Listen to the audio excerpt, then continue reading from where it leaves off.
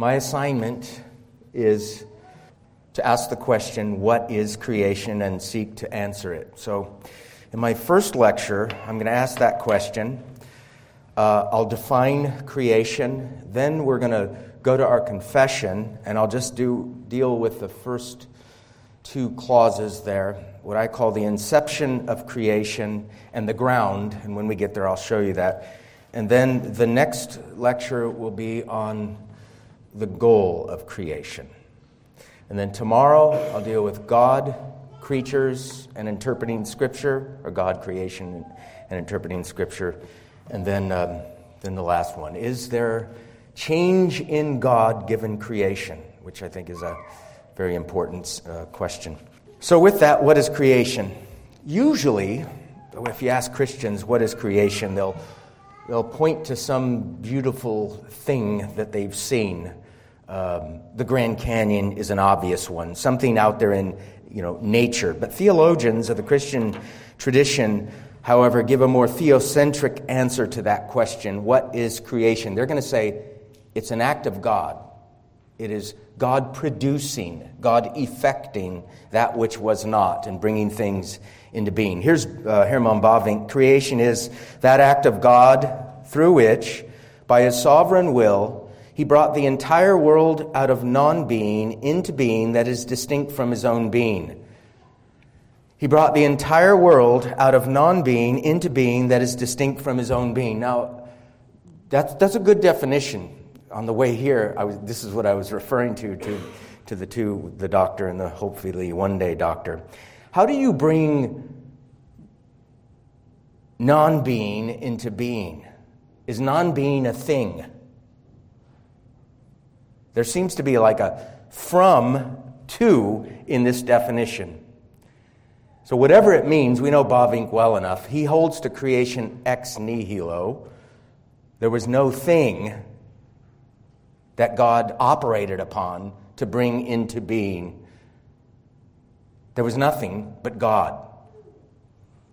Bavinck begins his definition in a very theocentric manner. Creation is an act of God accomplished by virtue of His sovereign will. We're going to get to this, kind of parsing this out a little more.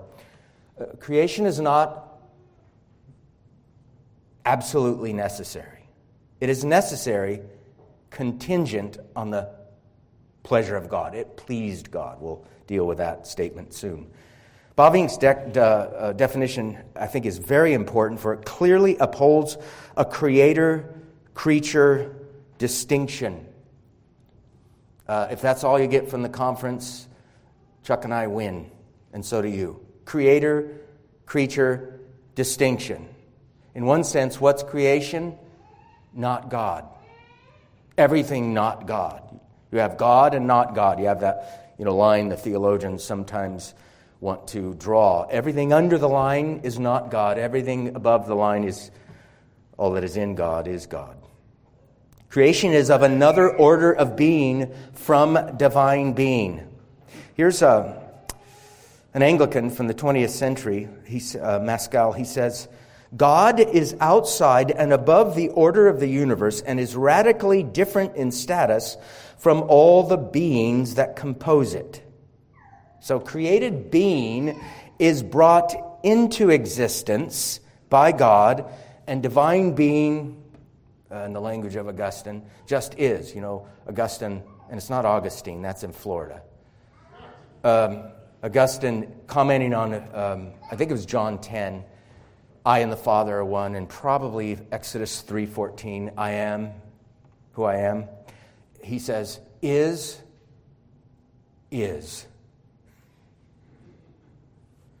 Isness, There are two orders of being, created being and non-created or divine being. The former, the created, is finite. It has bounds or limits according to its created capacities.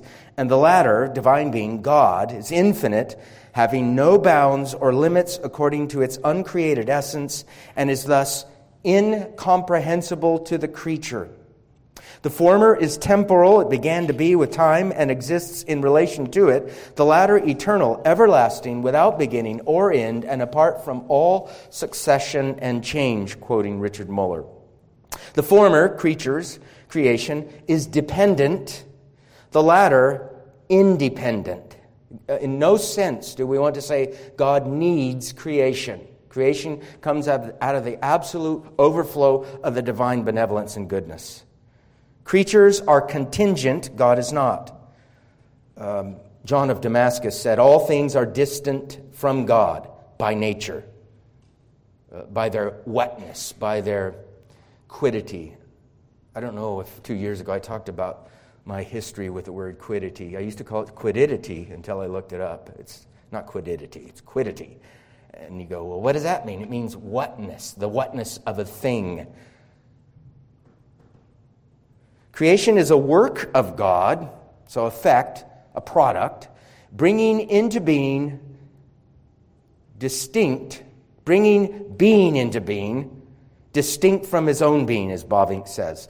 The Creator is of a different order of being from the creation, and we could put it this way, God is not like us. I think this distinction is very crucial to maintain, this creator-creature distinction.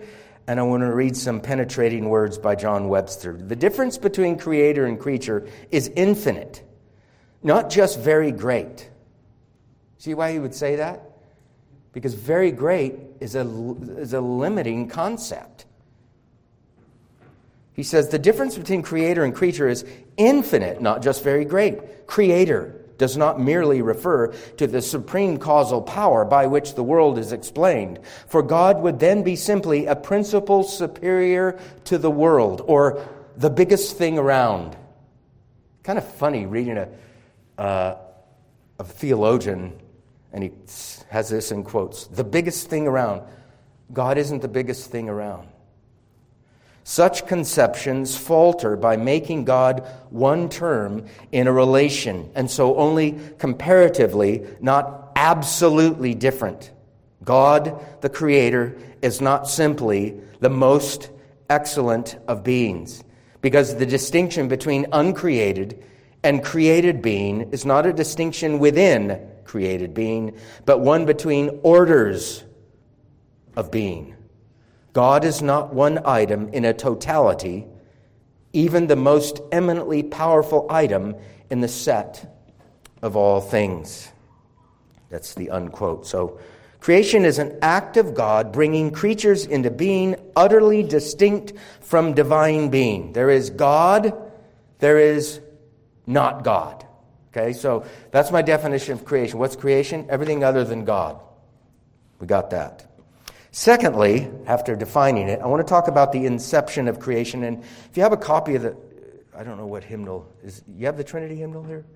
Okay, at the back. If you take, or you might have it on your phone. Go to chapter 4 of our confession.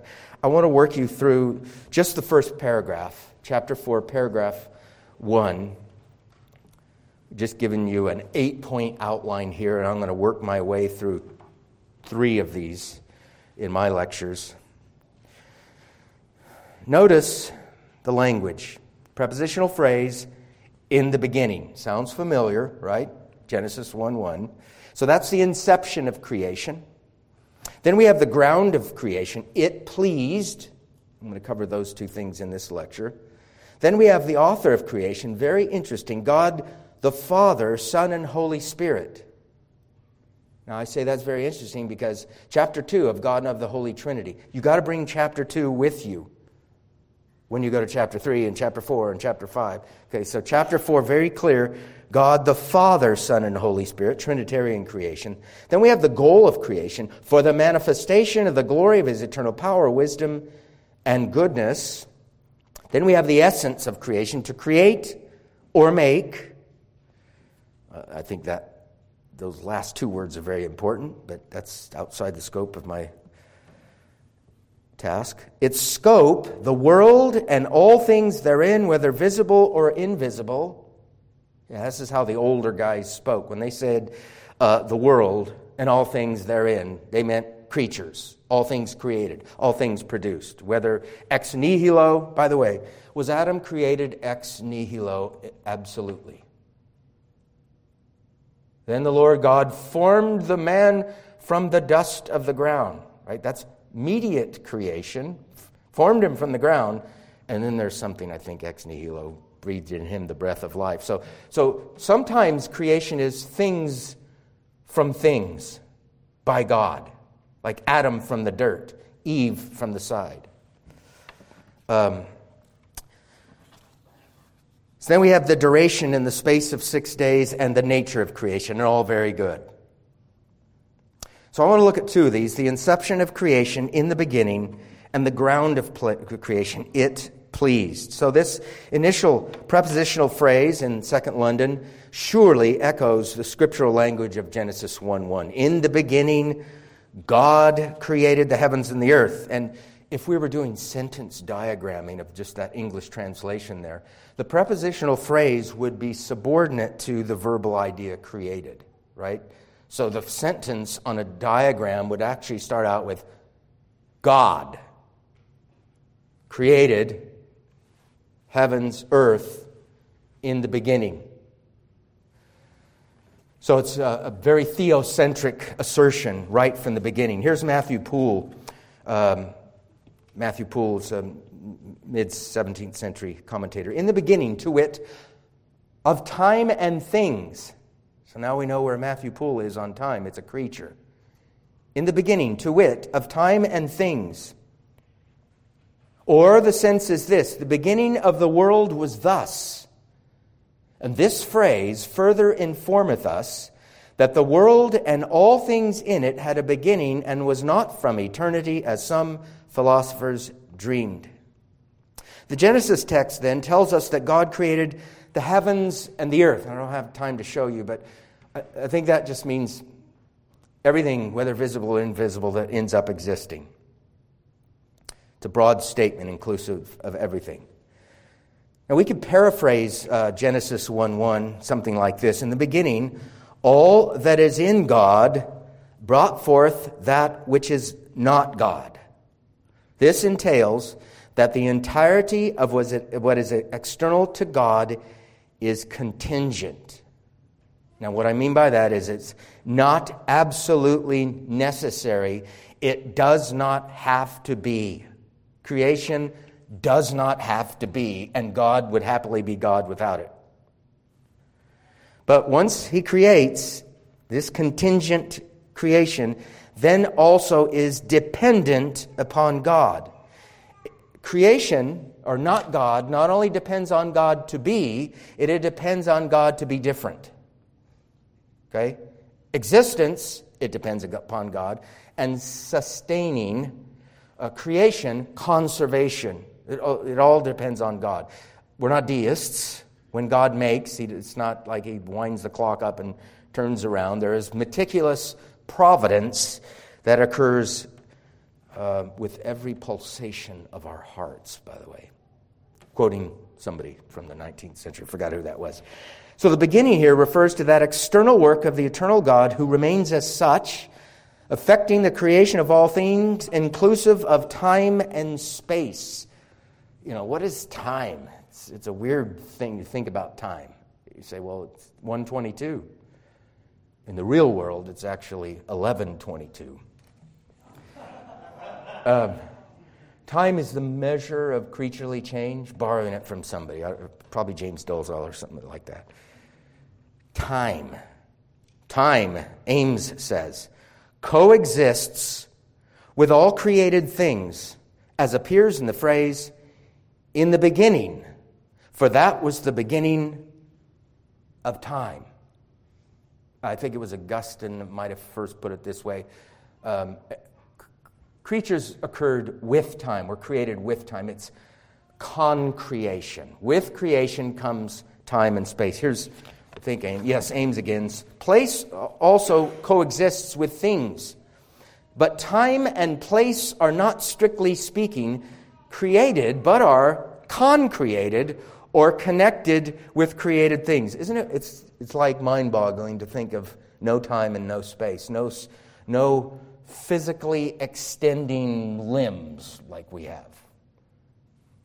Both time and space, we have to confess, and Ames does this, are created with other created things. And this should be obvious to us, since both time and space are finite, they're limited, they're measurable. God is neither of those. God, not God. Okay? Keep remembering that.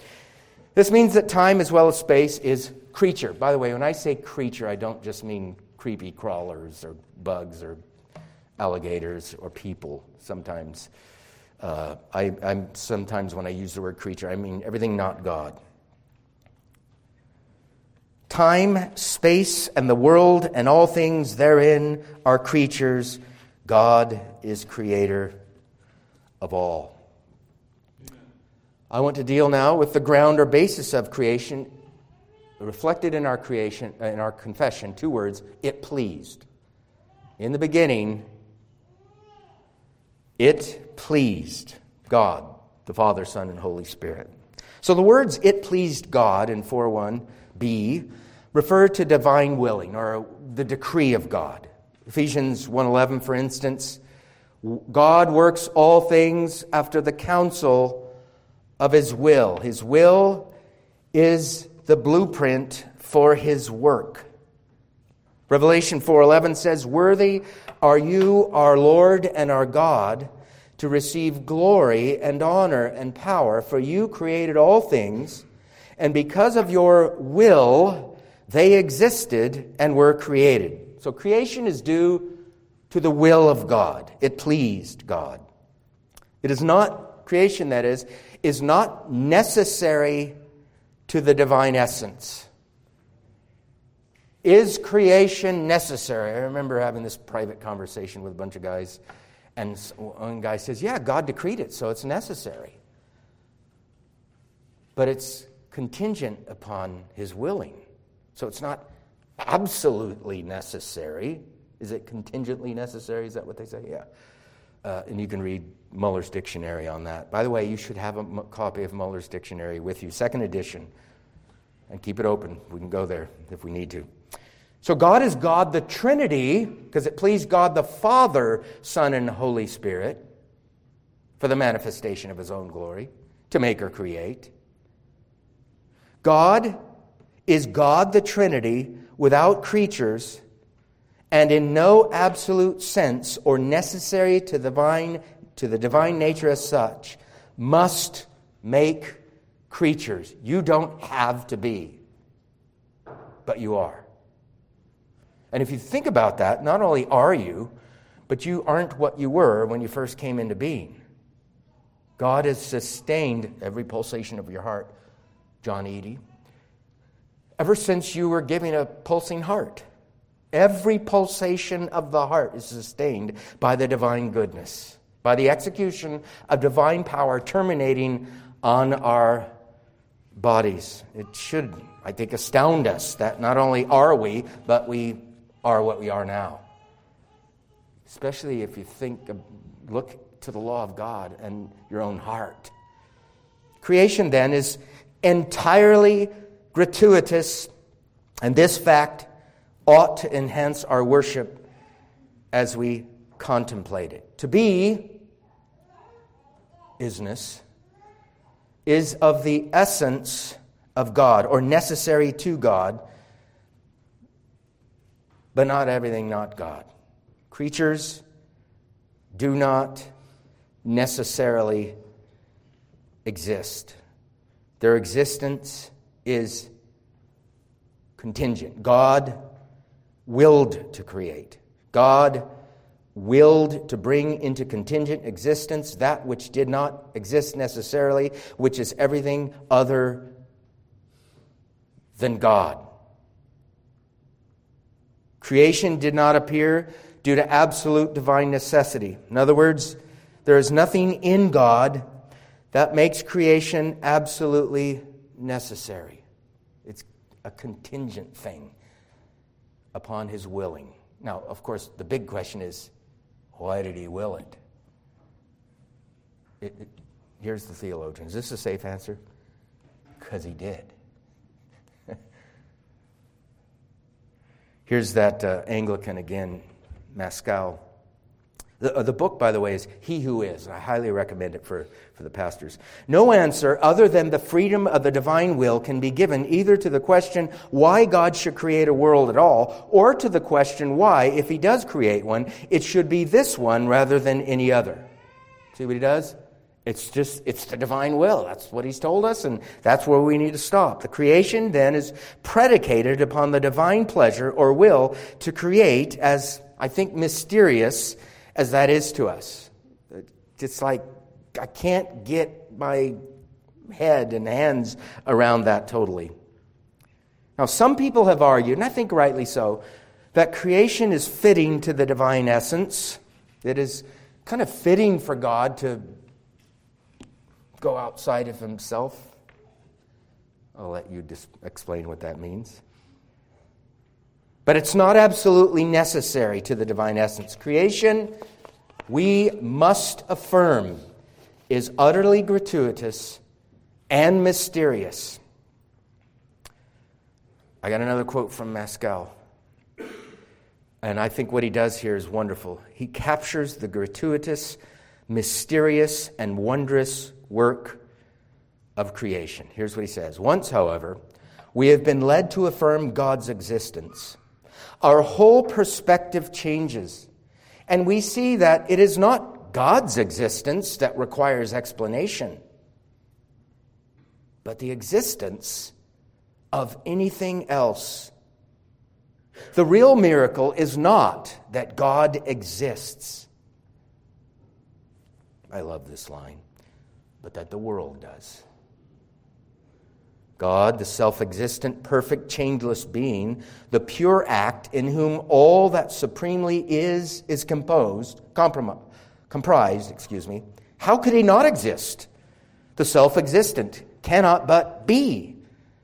But that He in whom nothing is lacking should confer existence on us, that is the wonder which may well stagger our minds. This older guy from last century is getting at the nuts and the heart, the kernel, the essence of what Christians historically have meant by creation ex nihilo. There's no material cause of creation. There's no matter that was there and God takes it and, voila, we got what we have. There's God and nothing else. Then there's the heavens and the earth and everything that, has come into being. It ought to produce great wonder and awe in us. That's why I had them read Psalm 33. I think I'm going to read that at the end of this lecture as well. It ought to produce great wonder and awe when we contemplate the fact that creation is unnecessary to God. Now, I have another quote. I brought a lot of quotes with me. This one is by John Webster. Some of you have heard of John Webster. I highly recommend for the pastors, Volume 1, God. What is the name of the book? God Without Measure, Volume 1. I bought it when it was a hardback. It was $125, but I think you can get it for $30 or $40 a paperback now. Some of the chapters in there, I've read them, 5-6 times. But before I read this, I think it's an eloquent and soul-stirring statement by Webster. We have to remember that theology, contemplating God's revelation in both nature and Scripture, and that's what we're trying to do, is an intellectual act. It's a creaturely reflection upon God's revelation, and the goal of which is worship. Right? I don't think, Chuck, once you go away here, only intellectually or having a cranial stuff session, where we stuff stuff in your heads and it doesn't percolate into your life. We want to worship God in light of what He has revealed about Himself, and an accurate intellectual contemplation upon that should produce that in us. We're attempting to grasp what God has revealed to us, which is a great privilege, and creaturely theology's goal is communion with God through our Lord Jesus Christ and all its entailments. So here's Webster. I just tried to set it up. So this better be good because I set it up as if it were good, right? God requires nothing other than himself. Do you consider Stefan like a mentor in your life? Okay. He's like a mentor in my life, too. So I remember years ago, Stefan and I were either texting or talking, Dr. Lindblad, who teaches for RBS. I was talking about, I think, the chapter that this comes from. I think it's called Trinity and Creation. He borrowed that title from me, by the way. Or maybe I borrowed it from him. I don't know. But he said, you know what? Some of the topic statements in Webster's paragraphs could be full chapters in and of themselves. And this is one of them. God requires nothing other than himself. Yet his unoriginate love also originates. Why this should be so, we are incapable of telling. For though with much consternation we can begin to grasp that it is fitting that God should so act, created intelligence remains stunned by the fact that God has indeed done so. What stuns us, what our intelligence can't get behind or reduce any further, is the outward movement of God's love. God's love under its special aspect of absolute creativity. God's creative love is not the recognition, alteration, or ennoblement of an antecedent object beside itself, but the bringing of an object into being, ex nihilo generosity by which life is given. By divine love, the infinite distance which cannot be crossed, the distance between being and nothing has been crossed. If you were in my study when I first read this, you would hear me yelling like hallelujah and probably turning some songs on and singing the Gloria Patri and the doxology. The infinite, let me say that again. The distance between being and nothing has been crossed. The love of God, therefore, has its term primarily in itself, but secondarily in the existence of what is other than God, determined by that love for fellowship with him. Creation is, again, not necessary for God. God's creative love is not a love which is needy and in want, and so loves in such a way that it is subjected to the things it loves. God loves not out of compulsion of his needs, but out of the abundance of his generosity. That was a long quote. If, I say this now, creation were necessary to the divine essence, what would it be? God. If creation were necessary for the divine essence, it would be the divine essence. For that which is necessary to the divine essence is necessary for the divine to be. God does not have to create in order to be God, or in order to be enhanced by that which he created. You ever heard that before? Creation doesn't enhance God. Creation doesn't give to God something he didn't have. He doesn't go, man, I thought I was good before, but now that I've created, I'm better than I was. We can't think that way of God. We ought not to think that way of God. And I think the Scripture keeps us from that when we think through it carefully. God is not enhanced by that which he created. But here's the thing. He's still created. And when he does that, it reflects who he is. Now I want to read that psalm again, Psalm 33, 6 through 9. Hear those words. By the word of the Lord, the heavens were made, and all the host of them, by the breath of his mouth. He gathers the waters of the sea together as a heap. He lays up the deep in storehouses. Now watch what happens. Verse 8. Let all the earth fear the Lord. Let all the inhabitants of the world stand in awe of him. For he spoke, and it was done. He commanded, and it stood fast. Surely reverberations from the Genesis account are coming through the psalmist's mind and soul. He spoke, and it was done. You see, even when Scripture says he spoke, you ever wondered, what language did he speak when he spoke? He commanded. I've heard commands first from my parents, and then from teachers and coaches, and then, from other people, and it was always an audible voice that I could determine with my ears. These sound waves were communicating thoughts through verbal symbols. What language did God speak? I actually saw a discussion someplace where somebody surmised, I think it was Hebrew. You're going to deal with this, right? What divine speaking means. Do you think it was an audible voice? Don't say yes, because there's no...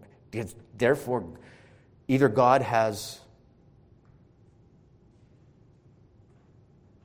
lungs, a throat, vocal cords, teeth, tongue, lips, brings in air, pushes it out, sound waves, all that stuff. Or it has to mean something else, right? He could create an audible sound to reveal something, but I don't think that's what that means. I think this is just good old-fashioned using human language in its limited capacities to depict the unspeakable act of creation ex nihilo. Nothing, and then something other than God. Why? It pleased God. He determined to do this. He willed to do this. Did he have to do this? No. Did he do it? Yes. Not only did he do it, but as we know, if we keep reading after Genesis 1, Genesis 2 happens, and then Genesis 3. So not long after, according to our confession, I think they're right, after their creation, our first parents sinned. They didn't have to exist in the first place. Now they're in this condemned state of fallenness. And I've said this before to my people, you should be glad I am not God.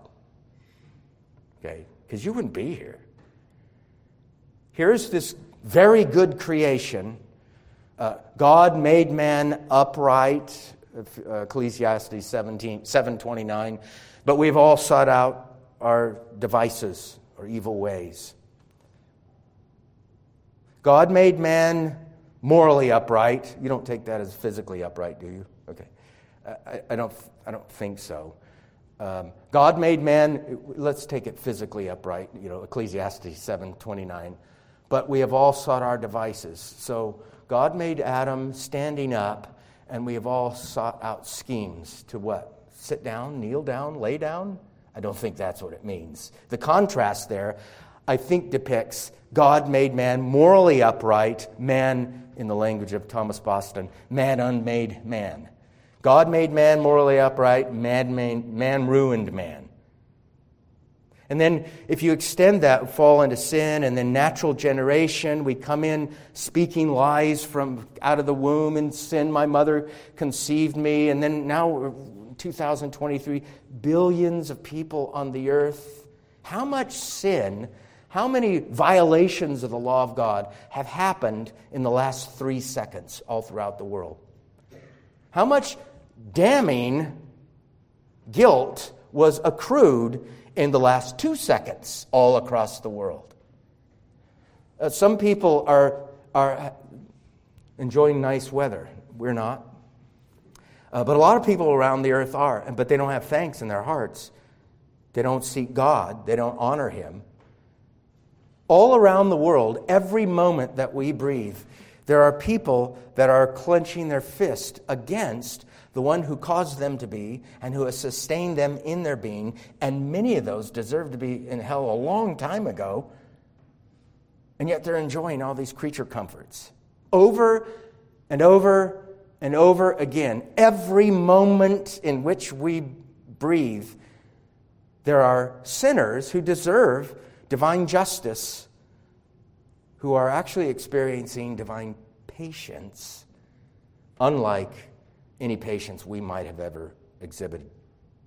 It's astounding to think of that. We know from Genesis 3:15, God promised to send a seed of the woman, a man who would come from a woman without a man. I think that's what the promise is there in Genesis 3:15. And you can hear the prophets later pick that theme up. I think they got it from way back from that mother promise, that a man would come from a woman without a man to deal the death blow to the devil's head. And we continue in the scriptural portrait of this skull-crushing seed of the woman, and those promises all terminate in the fullness of time. God, that's a pretty big text, right?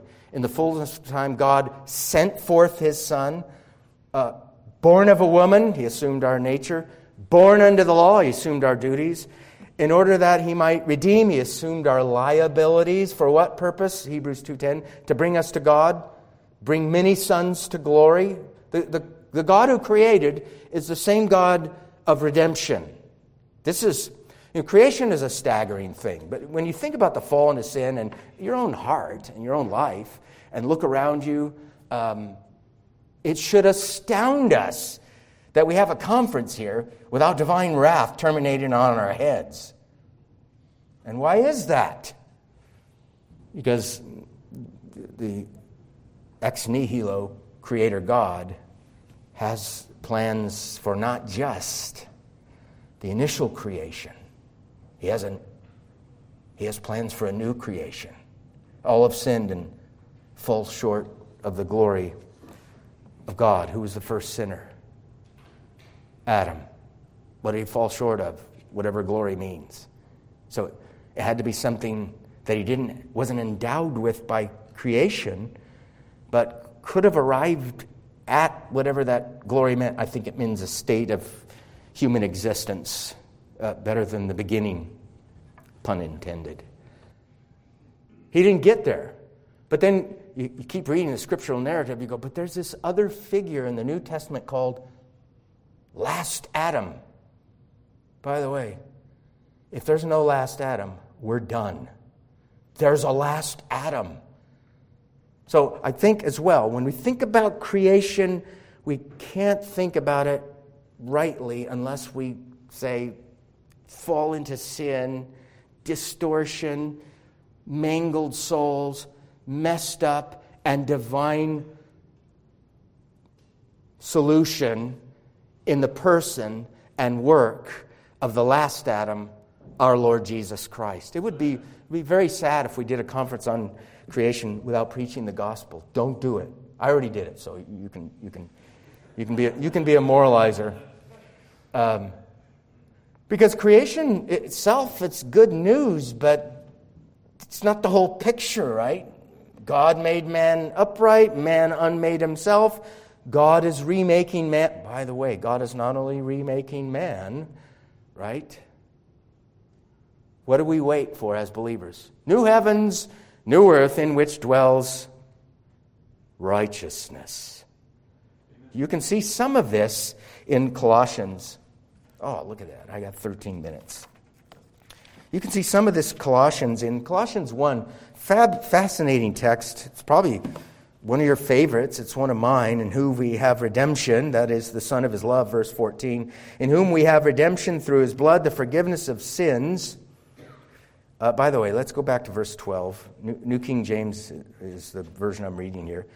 Giving thanks to the Father, who has qualified us to be partakers of the inheritance of the saints in the light, who delivered us from the power or domain of darkness and transferred or conveyed us into the kingdom of the Son of His love. There's a motif from the Old Testament, I'm convinced, Paul's using to describe Christian salvation this side of the sufferings and glory of our Savior. It's the motif of the Exodus there. And you can read G.K. Bill's commentary on that. In whom we have redemption, hey, Exodus. Through His blood, Exodus.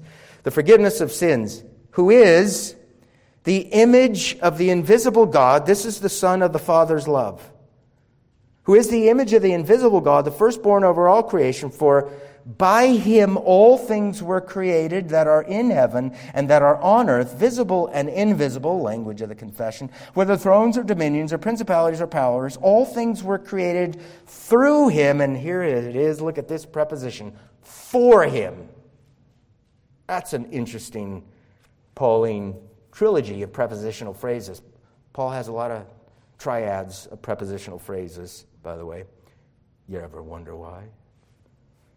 You don't have to think too hard about that one. But for him, here is this sun-tilted aspect of creation. Creation was somehow, some way, sun-tilted from the beginning. He's before all things, and in him all things consist. Okay, so that's all first creation stuff. So whatever this ex nihilo product is, and all the entailments of it, whether immediate creation, creation out of nothing, or mediate creation, God formed Adam from the dust of the ground and formed Eve from the rib of side of Adam.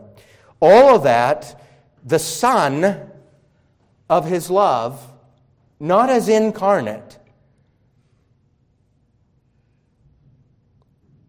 The incarnate Son created, but he created according to his divine nature, not his human nature, right? By the way, is the human nature of our Lord created? If it isn't, we're toast. He became man for us and for our salvation. It's creature. But here we have the first creation is what Paul's talking about there, right? So we have to have in our theology, this Trinitarian theology of creation, a space for the Son being the divine agent, at least co-agent of creation, right? Father, it pleased God, the Father, Son, and Holy Spirit. But watch what Paul does here. Not only is he the head of the first creation, and he is the head of the body, the church. So this is new creation language, right? I think it would be wrong if we're going to be biblical in our expression, our sermons and lectures on creation, to not mention new creation at some point. So that's why I'm doing this. The one who, in the first creation, it was by him, it was through him, and it was for him, is also the head of the church, the body, the church, who is the beginning, the firstborn from the dead, that in all things he may have the preeminence. And as you know, Paul goes on and on there. It's interesting when you read Paul sometimes, like that text. You might conclude, Son effected creation alone. The Father appointed the Son as a subordinate agent to carry out his will. And the Son creates as the deputy of the Father. I'm sure I'm quoting somebody. I don't believe that. We shouldn't believe that. That's not right. I think it was Gill said something like that.